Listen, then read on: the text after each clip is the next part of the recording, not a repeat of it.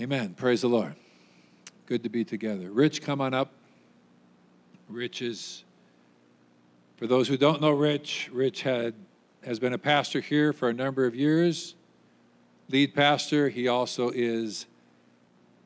has a ministry throughout China and much of the world in prophetic ministry and in church planting. And he was in town for a pastor's conference these last number of days, one of the leaders of his pastor's conference, and I was able to snag him to come preach to us this morning. So let's welcome Pastor Rich Gao.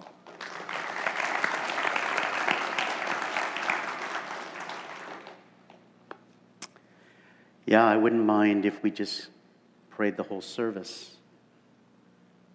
There's nothing that can turn the tide and disarm things in the spirit like prayer can do. There are 400,000 churches in America, and what if every church, every Sunday, took a few moments to pray?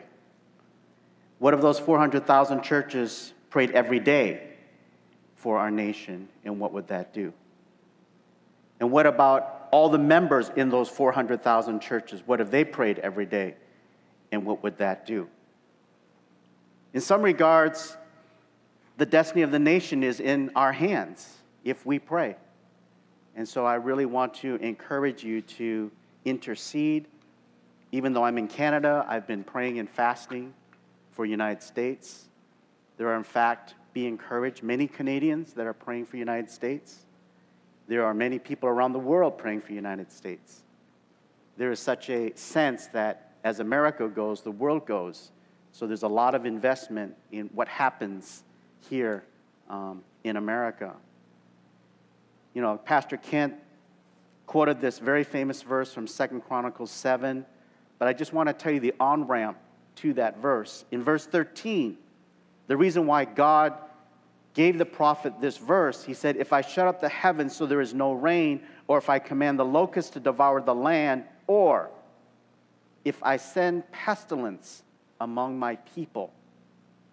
And then it goes on to say, if my people who humble themselves. This whole thing started with the virus, with the pestilence.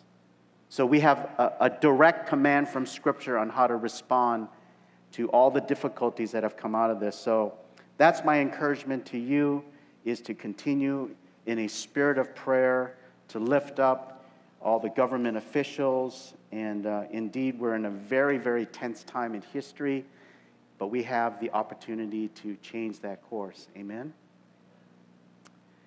Well, I was sad to miss the 50th reunion of the church last month. I wrestled greatly as to whether I should be here or not. Of course, there was COVID regulations that would have made it a little bit more difficult. But in the end, the Lord had given me a very specific evangelistic assignment that coincided during that time. So I had to regretfully not come. But I'm so glad to be with you today. Amen. So in preparing for the message, Kent mentioned that this is a year of freedom for you. And so I want to jump into that vein and share a message out of that. And if you turn with me to John chapter 21, I'm going to read the passages from that. I forgot to bring my PowerPoint to Kurt this morning, so he quickly created a title slide for me and the passages I'm going to read from. For those of you that are note takers, I will be very clear to prompt you as to which point I'm making, and so that it'll be very clear for you how I'm going to be sharing my thoughts. The title of my message this morning is Scar Tissue, and so this is what the passage reads out of John 21. After these things, Jesus manifested himself again to the disciples at the Sea of Tiberias, and he manifested himself in this way. There were together Simon Peter and Thomas, called Didymus, and Nathanael of Cana in Galilee, and the sons of Zebedee, and two others of his disciples. Simon Peter said to them, I'm going fishing. They said to him, we will come with you as well. They went out, got into the boat, and that night they caught nothing. But when the day was now breaking, Jesus stood on the beach, yet the disciples did not know that it was Jesus. Jesus therefore said to them, children, you do not have any fish, do you? They answered him, no. He said to them, cast the net on the right hand side of the boat, and you will find a catch. They cast, therefore, and then they were not able to haul in because of the great number of fish. That disciple, therefore, whom Jesus loved, as in the Apostle John, said to Peter, "It's the Lord." And so when Simon Peter heard that it was the Lord, he put his outer garments on, for he had stripped for work, and threw himself into the sea. But the other disciples came in the little boat, for they were not far from the land, about 100 yards away, dragging the net full of fish. And so when they got up upon the land, they saw a charcoal fire already laid and fish placed on it and bread. Jesus said to them, "Bring some of the fish which you have now caught." Simon Peter went up, drew the net to the land, full of large fish, 153. And although there were so many, the net was not torn. Jesus said to them, "Come and have breakfast." None of the disciples ventured to question him, "Who are you?" knowing that it was the Lord. Jesus came, took the bread, gave them, and the fish likewise. This is now the third time that Jesus was manifested to the disciples after he was raised from the dead. So when they had finished breakfast, Jesus said to Simon Peter, "Simon, son of John, do you love me more than these?" He said to him, "Yes, Lord, you know that I love you." He said to him, "Tend my lambs." He said to him again a second time, "Simon, son of John, do you love me?" He said to him, "Yes, Lord, you know that I love you." He said to him, "Shepherd my sheep." He said to him a third time, "Simon, son of John, do you love me?" Peter was grieved because he said to him third time, "Do you love me?" And he said to him, "Lord, you know all things. You know that I love you." Jesus said to him, "Tend my sheep." So, Father, we thank you for your word. We thank you, Father God, for the everlasting life, for the encouragement, the power, Lord, how it's able to speak to our hearts and to encourage us, to lift us up, to draw us near to you. And so, Holy Spirit, may the power of your word come through. May the life of your word come through. May you use me, Father God, as I share the thoughts that you have given me. We commit this time to you in Jesus' name. Amen. So how many know what scar tissue is? Right? It's tissue that's replaced after normal tissue has been damaged, let's say by a cut, a scrape, a burn, even acne. It's made up the same tissue as normal tissue, but looks different because the skin grows back differently. And as a result, it leaves a scar, a permanent mark, and it doesn't feel as soft or flexible as normal tissue. And some of you may have scar tissue, and so you know what I'm talking about. My first job in high school was as a cook for A&W. For those of you that don't know what A&W stands for, it stands for hamburgers and root beer. That's what we were taught when we were trained in. Actually, it's the initials of the founders. But I had just gotten my license. I was 16 years old in high school, and I was able to drive to work to the A&W just at the edge of town. Back then, A&W had car bays that you could drive into, order from. They're like the Sonics that we go to today. And it was fun. And I was a short order cook. And back in those days, there were no apps. They would call in the orders. And we, as the short order cooks, had to call back the orders. 2 Papa burgers, a teen burger without pickles, a baby burger, no onions, a corn dog, 2 fries, and 2 root beers. And so we had to be very good at listening and also repeating those orders. It was great training as young teenagers. I remember having to come in, prep the condiments, slice the tomatoes, make sure the buckets of pickles were ready, hooking up the CO2 tanks for gassing up the soda syrups. It was a great job. I hate to admit this, but minimum wage back then was $2.15. I guess I am aging myself. But buying a pair of Levi's was only $15, so it all worked out. Now, as a cook, whenever we closed, we had to close down the grill, and this is where things got a little dangerous because the grease from the day that had accumulated was still hot, and we would use these steel bricks to clean down the grill. And one night while I was closing down, I wasn't very careful and accidentally splashed a bunch of hot grease onto my arms. And instantly, you could hear the sizzling, and my arm puffed up with several boils, and I just screaming, and everyone in the kitchen was, "What happened?" I said, "Oh my gosh, I got this hot grease on my arm." And the manager came over, and he goes, "Man, just put it under cold water, get back to your house as soon as you can." Looking back, I probably had a 2nd or 3rd degree burn. I never did go to the doctor, but I never forgot how much it hurt. And by the time I'd gotten home, the boils had formed and there was water underneath. And so it was a pretty bad accident. Now I bring up scar tissue because I see so many people coming into our churches today that are experiencing pain and suffering and trauma. It breaks my heart to see so many of the next generation coming in, and they already have so much scar tissue. Where was the covering in their life? Where was the protection in their life? What is going on that people are so damaged by the time they come in to the church? And of course, I'm not referring to physical scar tissue. I'm referring to emotional and spiritual scar tissue. It's heartbreaking. And people can seem good on the outside, but on the inside, they are carrying a lot of wounds. Well, our passage today talks about a top leader in the Bible that had some serious scar tissue. Of course, his name was Peter. Peter had a powerful call on his life to lead the first Christian church. But before he could do that, God had to do some serious healing in Peter's life because he had made some big mistakes. Remember in Matthew chapter 16, when all the crowds are swirling and trying to figure out who this Jesus is.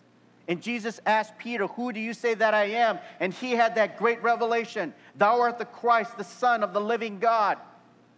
And Jesus said, "You've nailed it. This revelation was not given to you by man. It was not given to you by the rabbi in the synagogue. It was given to you by the Holy Spirit." He was the A student in the class at that point. And then shortly thereafter, Jesus said, "I'm going to go to the cross and I'm going to die." And Peter says, "No, no, no, no, no. We don't want that to happen. God forbid that you would die." And in a very unusual moment, Jesus says to Peter, one of his best friends, "Get behind me, Satan." That's a pretty strong rebuke. Have you ever said that to your best friend? Have you ever said that? Don't ever say it to your spouse. But Jesus was saying this to Peter. In that moment, the Bible records there are 3 times where Satan directly attacked Jesus. One was in the desert, right? God allowed Jesus to be transported by Satan. Another time was when Judas betrayed Jesus. The scripture says Satan entered into Judas, and this is the 3rd time. And Jesus saw through the smokescreen. As much as Peter's human affection wanted to stop him, he said, "Get behind me, Satan." So Peter went from this emotional high, having this great revelation, to being in the doghouse because he said something that was very unedifying for the Lord. Then we remember in John 18, so they're in the garden, and Jesus is now in one of the tensest moments of his life. The guards are coming to arrest him, and Peter, God bless him, still wants to protect the Lord. So he takes out his sword and he cuts off the ear of Malchus, the high priest's slave. And Jesus again had to rebuke him, saying, "Those who live by the sword die by the sword." To add salt to the wound, Peter was doing these things in front of a lot of people and the other brethren, the other disciples. So the embarrassment level was very, very high. Scar tissue was building up in his life. And then, of course, we know Peter said, "I'm going to follow you to the very end. I will not deny you." And all the other disciples says, "Yeah, we're not going to deny you." But then in the intensity of that moment, the scripture says that Peter denied him 3 times and even cursed, denying that he knew Jesus. That's a lot of failure that Peter went through. And his denial of the Lord was the biggest mistake of them all. Scar tissue comes into our life. A lot of bad memories start building up. A lot of bad conclusions about oneself. I'm a failure. I'm no good. I'm a jerk. Why did this happen to me? I'm so upset. I'm mad. And so guilt and shame becomes our friend. There's this embarrassment that comes with us like shadows. And we don't know how to cope with our past. And what does God do with all this stuff? Well, this passage gives us a beautiful picture of how God comes to touch and heal us. And I want to draw out 3 main points on how Jesus restores us. So if you're taking notes, the first point is this: the first thing that God does is to show us how his blessing is still on our life. When we fail, many of us think that's it, it's over, God can't bless me anymore, or he will only bless me commensurate to all my failures. Like if I'm really holy, if I really walk with God, if I do my quiet time, then he can really bless me. But oh my gosh, I haven't read the Bible for weeks. I haven't prayed. Pastor Rich talked about praying for the nation. I didn't even know I was supposed to pray for the nation. Now I feel even more guilt. And so God can only bless me this much because this is how I feel as a Christian.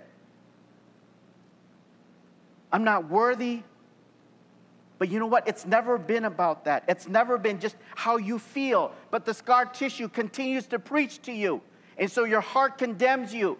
And we don't have confidence before God. On top of it, Satan constantly reminds us of our failure. The cassette tape continues to play. There seems to be no pause or stop button. The voice is always running in our head or reminding us. And so no doubt Peter's denial was fresh in his mind. We're talking just a couple weeks removed from the denial, his denial of Jesus. It was a cloud that hung over his head. But what did Jesus do but recreate a scene in Peter's life from just 3 years earlier? In Luke chapter 5 told us one of the first encounters that Peter had with Jesus. It was a fishing scene, right? Jesus is coming on to the shore where Peter is, and Peter is fishing all night, catches nothing. But Jesus at that time said, put out into the deep and let down your nets for a catch. So at that time, Peter, of course, didn't know Jesus, and you're just a rabbi, what do you know about fishing? We've done this our whole lives. But okay, because you're honored by the people, I'll do what you say. But there was no faith in his heart.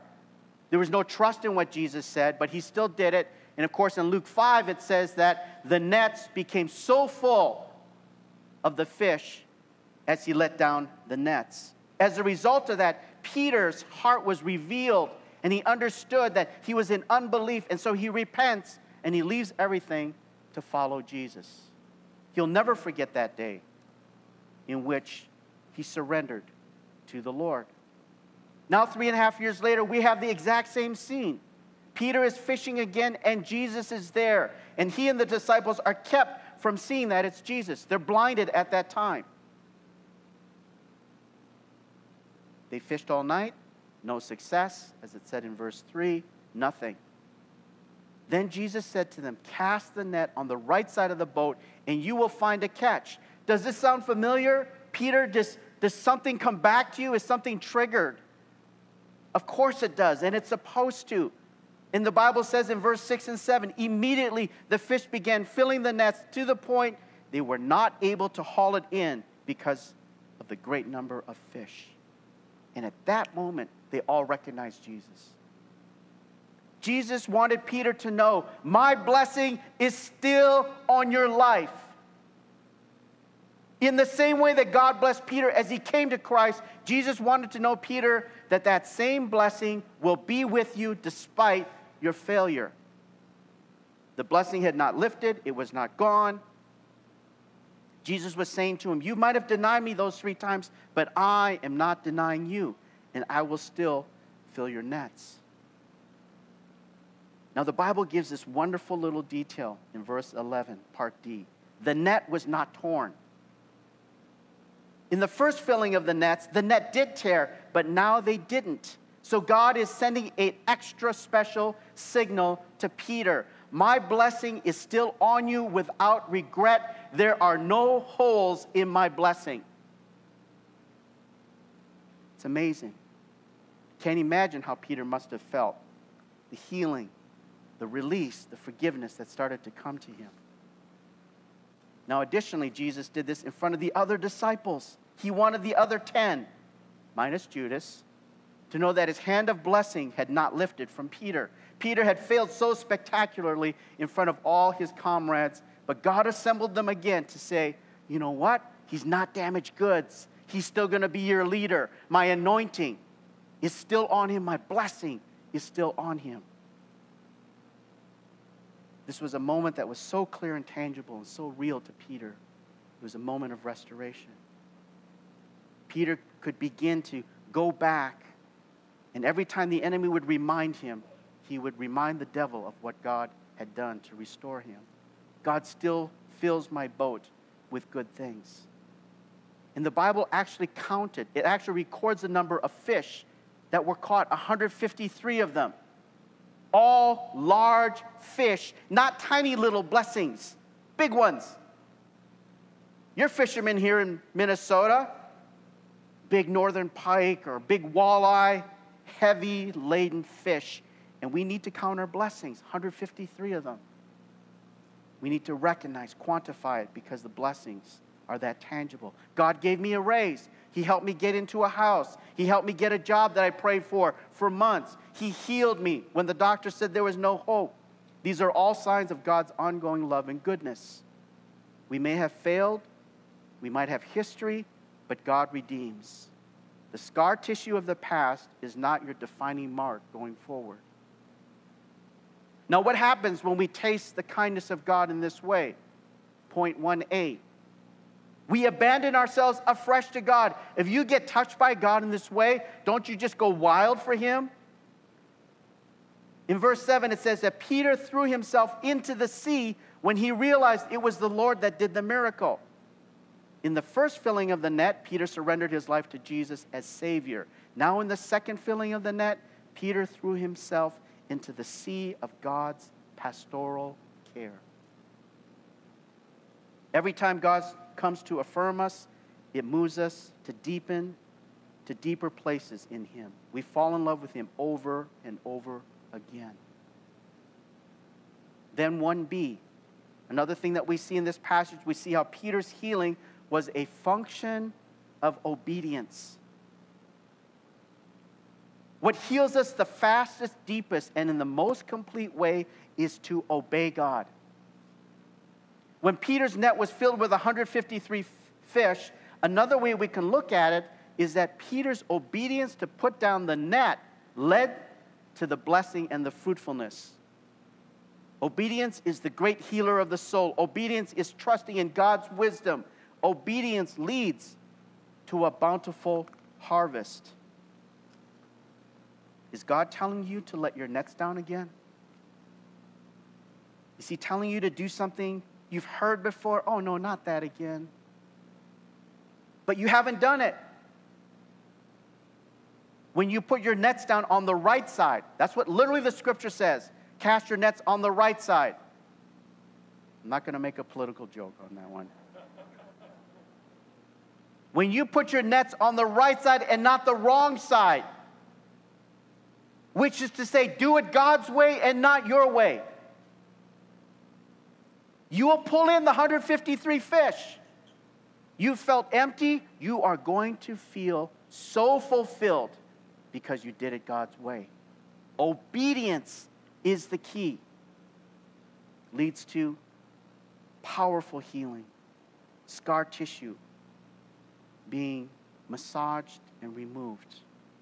Additionally, we see this obedience, point 1c, leads to revelation.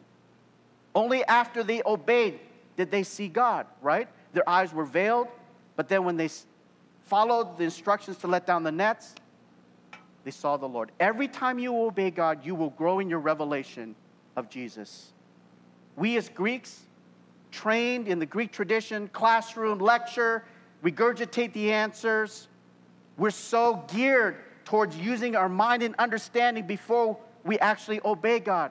But the kingdom, divine order is to obey first. I am the way, and then the truth, and then the life. But we like to say, oh, Jesus is the truth and the way. No, when we obey, our eyes are open, the eyes of our heart receives a spirit of wisdom and revelation, and we see Jesus like never before. And this is what happened, how Peter's scar tissue began to get healed. He obeyed first, and then he saw the Lord. Do you have a hard time seeing God? Have you had a hard time sensing His presence? Maybe it's because you haven't yet acted on the promptings that God has been giving you. Could it be that you're insisting on putting your nets on your side of the boat and not on God's side. But if you will change and do it God's way, revelation will come, and you will see God with clarity like you've never done before. So in this first point, Jesus came to show Peter his blessing was still on Peter's life despite his failure. Point number 2. How does Jesus heal us of our scar tissue? He reverses the crippling feelings of our past. Memories are some of the most powerful things that we possess. It's the voice that keeps speaking in our life, the feelings that keep bubbling up. And those feelings can be for good or for bad. Now, on the good side, we all know the saying, let's make memories, right? Why do we say that? Because memories are something that we use to revisit, to make our heart joyful and happy. We can have funny and inspiring moments. I think of all the vacations that my family has gone on and the amazing memories that we have. From sleeping on the floors of the Geneva airport, to soaking in the majesty of the redwood forest, to getting caught in typhoon rains in Taiwan. These memories can be as big as seeing the Swiss Alps, which we have, or as little as eating fresh tacos in Portland, Oregon, which we have. They can be as nerve-wracking as family members getting lost in Rome, which happened, or as charming as buying groceries at the 7-Eleven store in Japan. Memories are powerful, but they can also be painful. And painful ones are the ones that bring us down and pull us down and handicap us. They define us in the wrong way and keep us in a prison. I'm sorry I haven't been looking into the camera and focusing on the folks here. Peter had such memories that Jesus had to come and to reverse those crippling emotions. In verse 15 through 17, Jesus asked Peter if he loves him. Most of us know this passage. Again, it could not have been lost on Peter why Jesus asked him 3 times. Because Peter denied him 3 times. Jesus was rewinding what happened on the night of his betrayal. The great physician of our soul deliberately led Peter back to that night for a reason. Why did he do that? Was it to turn the screws on Peter just for a bit, for his big mistake? Or was it to test him like a do-over? No, Jesus asked these questions for Peter's sake, not for his sake. He asked Peter so Peter would know that Jesus accepted his confession of love. Jesus knew that Peter loved him. Jesus didn't need that information. In fact, Jesus told Peter, I've prayed for you, even though you're going to be sifted like wheat, that your faith would not fail. Jesus didn't need that information, but he wanted to put the confidence back in Peter's heart to remove all doubt. Peter would never have to wonder if God accepted him again. Jesus was healing Peter's memory, reversing the negative feelings from his past. Jesus took out the poison and the power of the devil to condemn Peter. The scar tissue was there, but it would now be a reminder of God's grace, not of his ugly failure. Do you have painful memories or things that you've done wrong? Fear not, because Jesus comes to you and asks, do you love me? And he accepts your answer. The final point here I want to draw out, point number 3. The last thing that Jesus does is restoring us is to reaffirm our call. 3 times Jesus told Peter, tend my sheep. In other words, your call is still intact. I called you to be a rock. I called you to be a pioneer, a church planter. And you're going to be that according to Matthew 16. You're going to be the rock on which my church will be built, and the gates of hell will not overpower it. And I will continue to give you the keys of the kingdom. I've never withdrawn it. I never took it back and said, you're a failure, I'm going to give the keys to someone else. No. Whatever you bind on earth shall be bound in heaven, and whatever you loose on earth shall be loosed in heaven. Peter, go and do it. You're recommissioned. You're not put on the shelf or disqualified. You still got it. And I want you to still go for it. So shortly thereafter, this whole scene played out. We have the story given to us in Acts chapter 1, day of Pentecost. Holy Spirit fell on the 12, the 120 in the upper room, and they were transformed from lambs into lions, none more so than Peter. Whereas prior to the cross, Peter denied Jesus 3 times. Now Peter was proclaiming Jesus before the multitudes to the tune of 3,000 people. Now think about the sequence and what God did for Peter. What if the Holy Spirit baptized Peter and his scar tissue was not healed? He probably would have preached well, but the confidence, the foundation would not have been there. He would have been just still racked with insecurity. But God, the great shepherd, came to heal him so that when the power and the fire fell on him, he was ready to go. Peter and James, they were thrown in prison. Nevertheless, the Bible says they kept right on preaching. And the Pharisees and Sadducees noted their confidence. Peter wasn't a shrinking violet anymore. He wasn't thinking to himself, oh, I'm in prison, I'm being persecuted because of all the sins of my past. That's how we think when we don't understand the grace of God. God is punishing us. When I was here in Eden Prairie, I was a chaplain for the police force, and I would do these ride-alongs. And one particular night, I was with this policewoman, and we had our little introduction, and she must have felt some kind of guilt.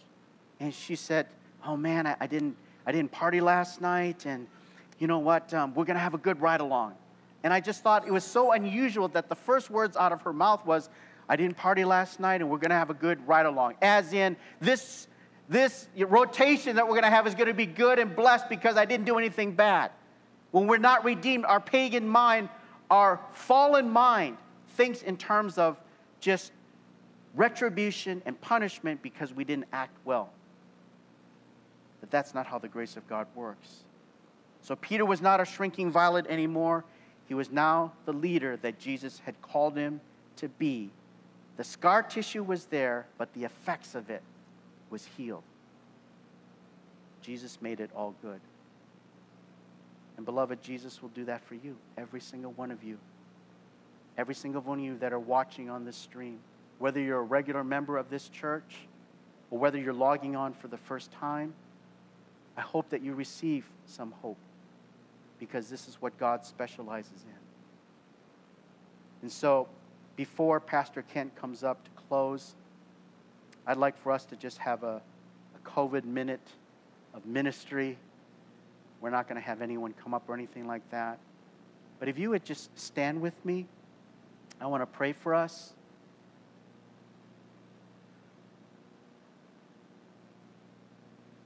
If you would just close your eyes.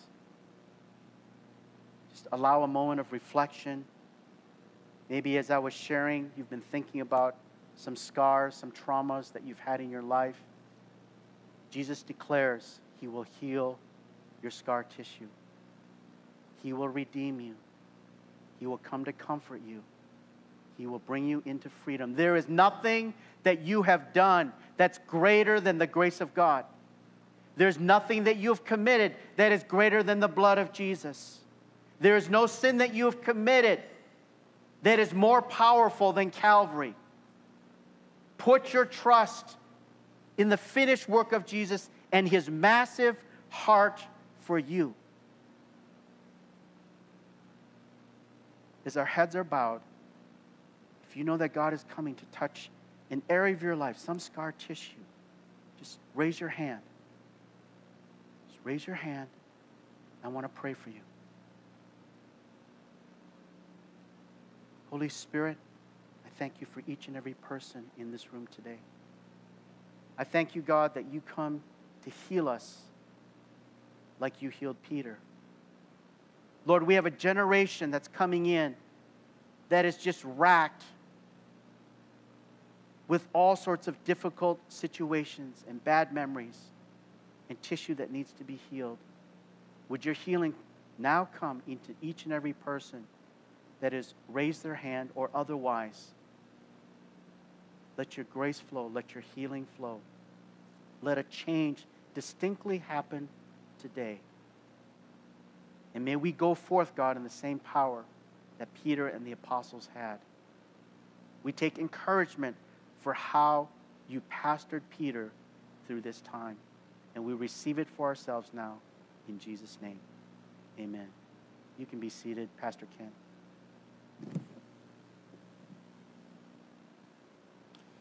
Worship team, come on up. Let's clap. Thank you.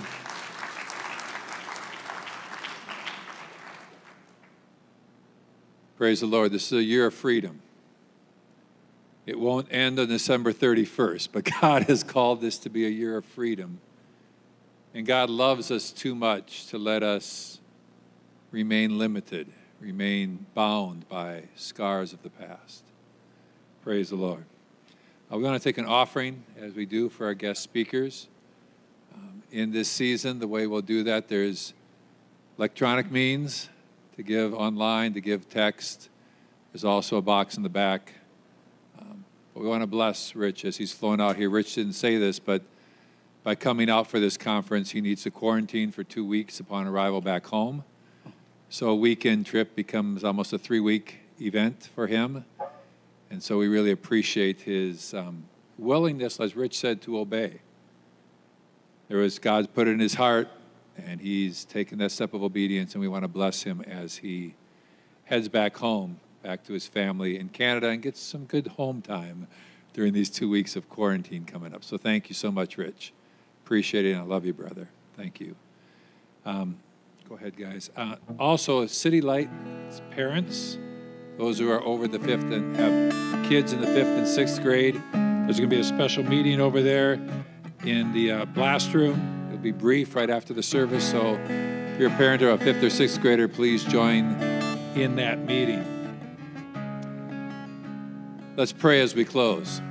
Father, I thank you that you love us too much to leave us broken, to leave us discredited, God. But your grace is bigger. God, we thank you so much. Lord, it's not upon our righteousness, but upon the blood of Christ and his grace that has come to set us free. And Lord, I just feel this morning that you don't just want to bring us back to neutral, but God, you want to even use the things of the past, areas where you've healed us, as areas that you want to use us in ministry to bring life and freedom to others, as you did with Peter. Father, we thank you for your freedom that you bring us today. In Jesus' precious name, everybody said, amen. Amen. Go with God. If you're a guest, please greet me at the Welcome Center out there. Have a great week as you continue to serve the Lord and walk in his freedom. God bless you all. My hope, you, God, I am set.